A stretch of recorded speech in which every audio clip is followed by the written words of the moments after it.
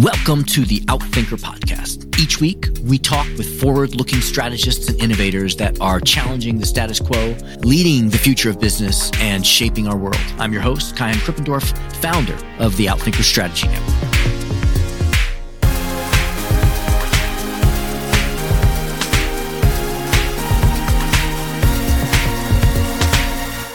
Liz Wiseman is a researcher and executive advisor who teaches leadership to executives around the world. I first met her in 2010 when she had just published her New York Times bestseller, Multipliers: How the Best Leaders Make Everyone Smarter. I've been following her work ever since, as she published The Multiplier Effect and the Wall Street Journal bestseller, Rookie Smarts. In this podcast, we're going to get to dig into her latest book, Impact Players: How to Take the Lead, Play Bigger, and Multiply Your Impact. Liz is the CEO of the Wiseman Group, a leadership research and development firm headquartered in Silicon Valley, California. Some of her recent clients include Apple, AT&T, Disney, Facebook, Google, Microsoft, Nike, Salesforce.com, Tesla, and Twitter. Liz has been listed on the Thinkers 50 ranking and in 2019 was recognized as the top leadership thinker in the world. She has conducted significant research in the field of leadership and collective intelligence and writes for Harvard Business Review, Fortune, and a variety of other business and leadership journals. She's a frequent guest lecturer at BYU and Stanford University and is a former executive at the Oracle Corporation, where she worked as the vice president of Oracle University and as the global leader for human resource development.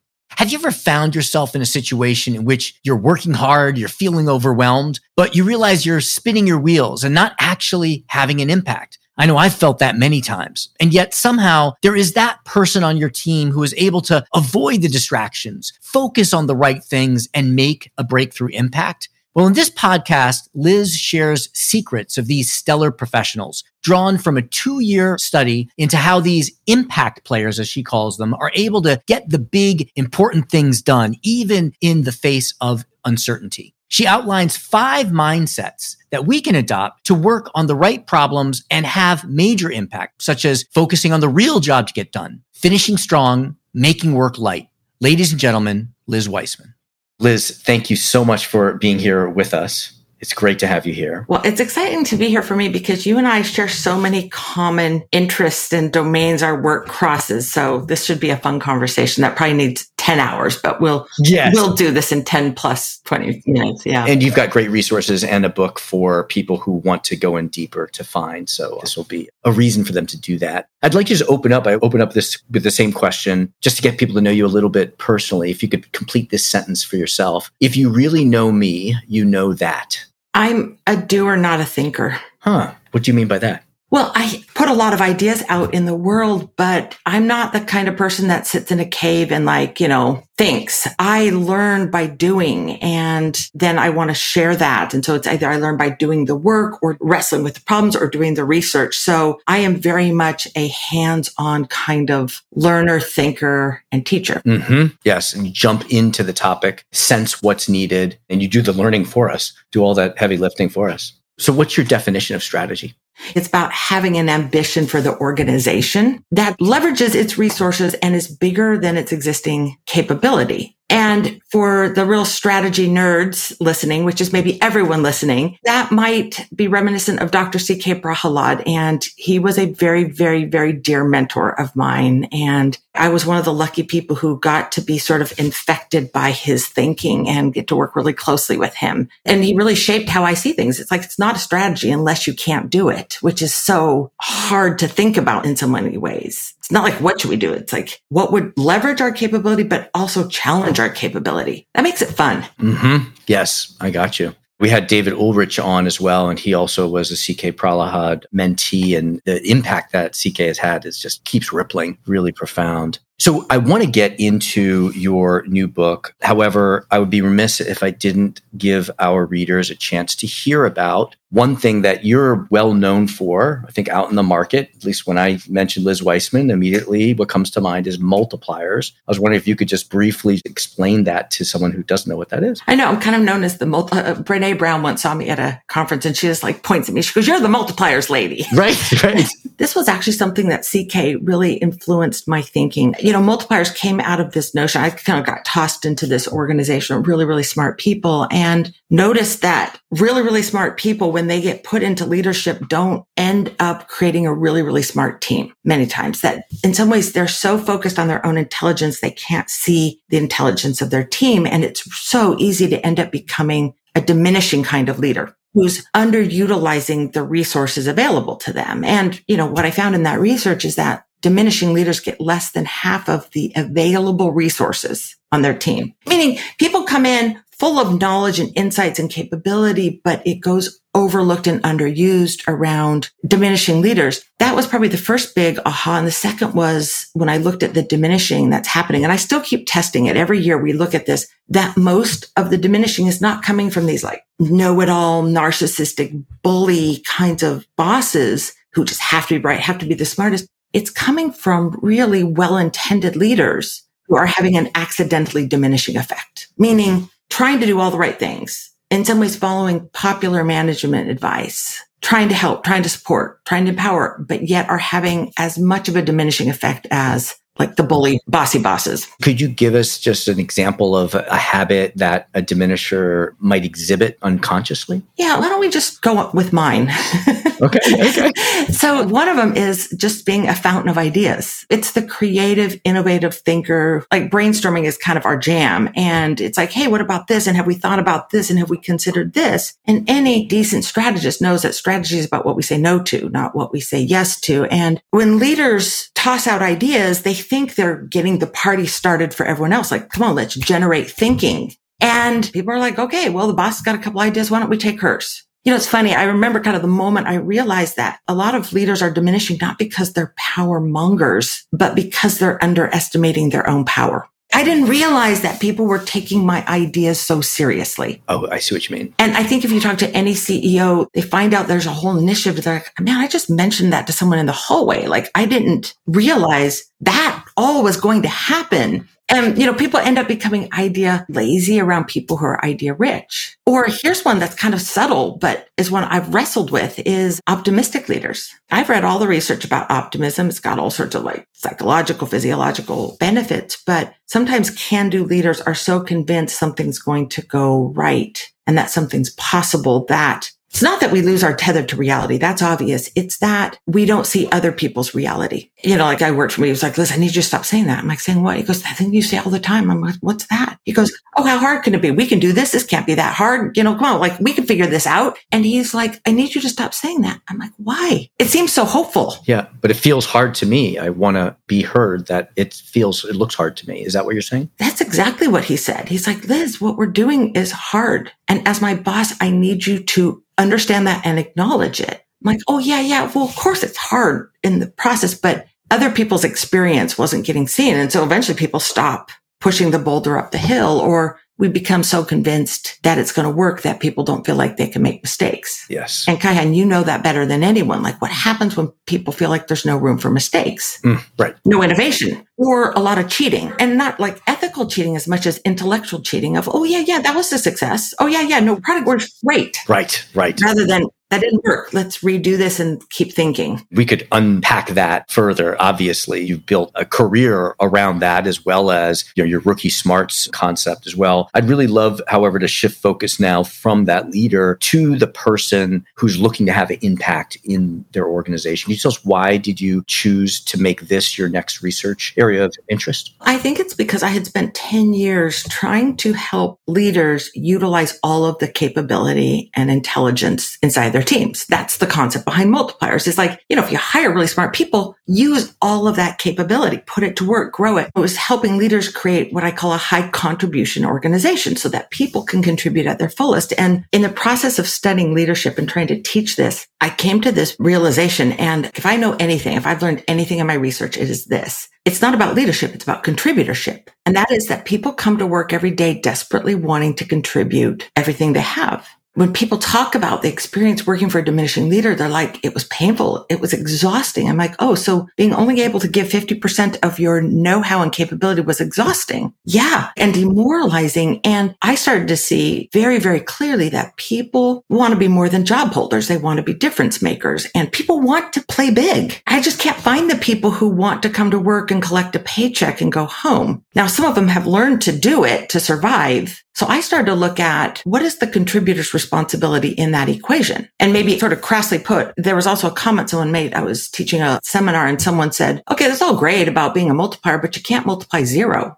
Ooh, what's that mean? Like you got dummies on your team? He's like, no, I mean, I can do all this stuff to empower and give people room and space. And he's like, but people have to be willing to step into that. Well, that's interesting. And so I spent the last couple of years researching what I call impact players do. What are the people who are contributing at their fullest, doing extraordinarily valuable work inside an organization, and people who are really making a difference? What do they do differently than other people who are equally smart, hardworking, and capable? Like, this isn't a comparison of like the smarties and the sort of lackeys. It's, if you've got a room of equally talented people who are efforting their work, why is it that some people are breaking through and making a major impact while other people are stuck going through the motions? Yeah, on the wheel, just spinning, overwhelmed, but not actually impacting. So I'd love, if you wouldn't mind, I know this is 2 years of research that I'm going to try to ask you to walk us through briefly, but you mentioned these 5 things about making yourself useful, step up, step back, finish strong, ask and adjust, make work light.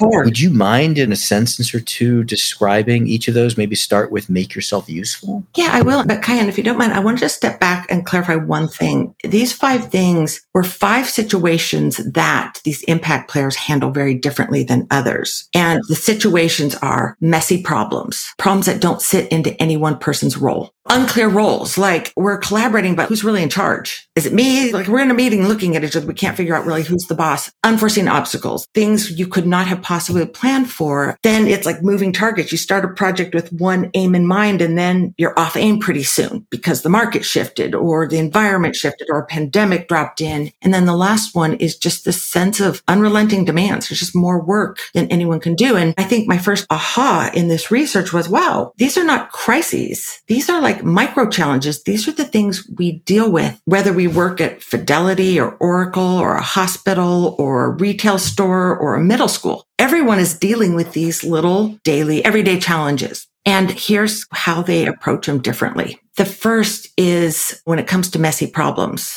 and messy opportunities. Most people do their job and they do it well. It was striking how my interviews with managers say, oh yeah, this person, they do their job superbly well. They're not an impact player. The impact players don't do their job. They do the job that needs to be done. They expand their job range to say, you know what? The real action is over here. They kind of ignore their job boundaries a little bit. Yes, I got it. And I've worked with people like that. And it is so refreshing because they see things that I don't see and don't prioritize. They are able to get off the beaten path and say, there's a problem over there in the woods. That's what I should be spending my time on. So this is the first. The impact players do the job that's needed. The second difference is how they handle unclear roles, meaning I don't really know who's in charge and other people are waiting for direction. Think how many times you've been in a setting where it's like, we need role clarification, we need a racia, this or that. And what the impact players tend to do is they just take the lead. Like where there's a leadership vacuum, they step up and lead, which is not that interesting. They're proactive, they take initiative. But what's interesting is that they step up and lead, but they step back with the same level of ease. Okay. So when they define this role or something that has to be done, then they leave the space for someone else to step up once that need has been codified. Yeah, they rotate and share leadership. It's a really fluid model of leadership, very much like Canadian geese flying in a V formation. That leadership role rotates. One goose goes out in front, breaks that wind, creates ease for those flying in the V formation. But then when they tire, they rotate backward. And, I did a little digging on this, and that V formation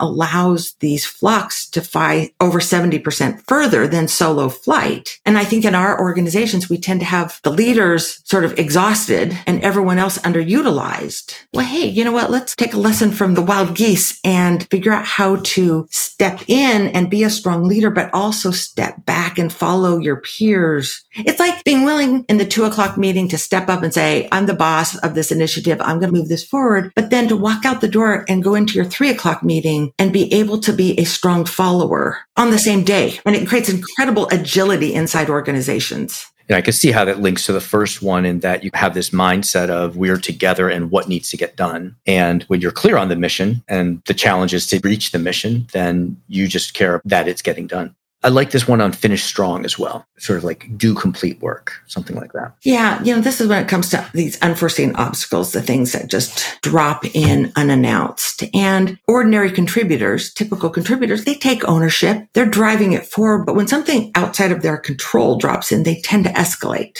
We've got all sorts of procedures inside big organizations to escalate. Okay, well, this one's out of your range. Like escalate that up. What we found is that the impact players handle those situations differently. They see those challenges not as a threat to my ability to get it done. They see it as, well, this is a chance to do it differently. They innovate in those moments, but they take ownership almost like, okay, well, we don't have a plan for how to handle this. Well, then nobody's going to tell me what to do, but they're also going to not tell me what I can't do. So I'm just going to take this thing. I'm going to keep running with it, not solo, but instead of escalating up, I'm going to pull in resources from up and around and down and lead the charge to get this thing done. They don't necessarily shoulder all of that work. They just maintain the ownership. So rather than passing it to my boss, I'm like, hey, boss, I need your help on this piece, but they keep driving it through. They've got like a completion gene. They just get it across the finish line, but end up stronger as a result because they've maintained that ownership. Yeah, I love that completion gene. That's a great term. Yeah, some people have that, don't they? Yeah, right. Maybe even to a fault. I don't. Right. Let's talk about ask and adjust. Ask and adjust is about how people deal with the moving targets, the shifting needs. In our sort of ordinary contributor mindset, and maybe this is a good opportunity to make the point that these aren't necessarily categories of people as much as mindsets we tend to wear. I've had lots of times where I was in this sort of impact player mindset, and there have been plenty of times where I've slipped out. I was sort of doing my job. So when things start to shift, what we do in our sort of ordinary contributor mindset is we stay focused. We focus on the goal, eyes on the prize. Whereas what the impact players do is they tend to react. They adjust. They're like, okay, things have shifted, so I'm going to adapt with those things. Like shifting targets don't necessarily throw them off. They don't get discombobulated, but they also don't stay locked on. They kind of hold that loosely and then asking for guidance. It's almost like they work as if there's an assumption that they're off target all the time. It's very similar to how a violinist might go into a concert. It took me years to figure out what was going on. Then why are they always making the bad sounds before they make the good sounds? And I didn't realize that their instruments get out of tune so easily. Like, why couldn't they have tuned their instrument back home? Oh, it's so sensitive that even like the movement in the car and getting it up onto stage is going to put that instrument off tune. So they're constantly retuning their instrument. And the way they do this is they're not like, give me feedback, give me feedback, give me feedback. It's how does this work? How is this job? Like, did this hit the mark? If not, what does it need to do differently? They're asking for feedback before people give it to them. And they're not asking talk about me and what I'm doing great or not. It's give me guidance on my work. Like they're very kind of divorced from it. It's like, here's me and here's my work. And they're different. And so they're like constantly getting guidance on, is this right? Is it right? Can we do it differently? Can we do it better? Right. So guidance is about adapting to achieve the goal, whereas feedback is, how did I do? It doesn't imply the opportunity to then learn and adjust. I've got a ton of questions, but I know that we're reaching the top of our time with you. The last one is make work light. I really like that one. This is when the whole team is feeling this mounting pressure of so much work to do. Most people tend to carry their weight, and then they ask for help when it gets to be an oppressive burden. We find the impact players, they make work light for other people. And it's not by taking their work. It's by being easy to work with, like creating no phantom workload of politics and drama. They're crisp. They're effortless. Can you give us an example of something that they do? It might be as simple as when you forward a long email chain, instead of like, hey, blah, blah, blah, what do you think about this? It's the point in this following chain is this. Do you think we should proceed or not? Like, we know, like when you receive an email from someone, you either can answer it right away because they made it easy for you, or you're like, ooh, I got to read that and think about it and figure out what they want from me.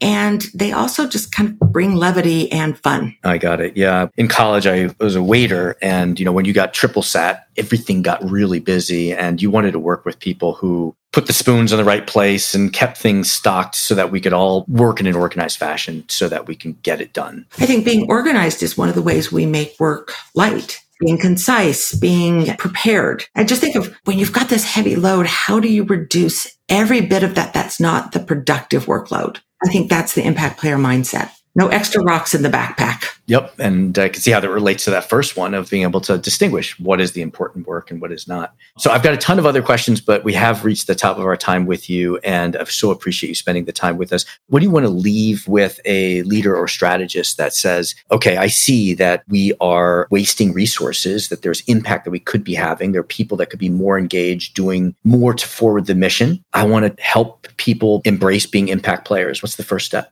Well, if you are a manager, it starts with a good multiplier skill of just tell less and ask more. It might be as simple as asking people, what can I do to help you be more impactful? It could be coaching around some of these behaviors, helping people not do their job, but do the job that needs to be done. And I think if you personally are suspicious that you might be working really hard, but not having impact, I think I would probably say the one thing you can do to get started is to, instead of looking so much at your own self-awareness, just be more aware of what's happening around you. And maybe even just asking yourself the simple question, do I know what is most important to this organization and most important to my leaders? What's important right now? I call it the win. Find out what's important to your leaders and then make it important to you. And when you do that, you become extraordinarily useful and valuable, and you're working on what matters most. You're working on the agenda, and you can't have impact unless you're working on the agenda. Yes. Thank you so much. I think that this has always been important, but I think particularly now as we compete in more agile, fast-moving environments where there's more new stuff than there was perhaps before, where we kind of had the answer and we were just executing what we knew to do. This is not only important for us as humans, but it's also, I think, fundamental for an organization that wants to remain relevant and continue its mission into the future. Yeah, I mean, it gets you all of your resources and intelligence focused on the right problems.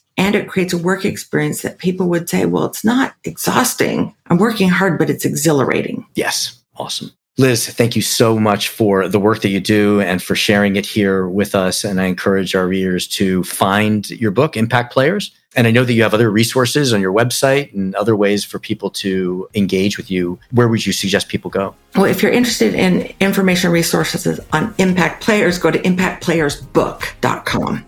Great. Thank you so much, Liz. It's always good talking to you. Thanks, Guyan. Thank you. Thank you to our guest. Thank you to our producers, Karina Reyes and Zach Ness, our editor, and the rest of the team. If you like what you heard, please follow, download, and subscribe. I'm your host, Guyan Krippendorf. Thank you for listening. We'll catch you next week with another episode of Outthinkers.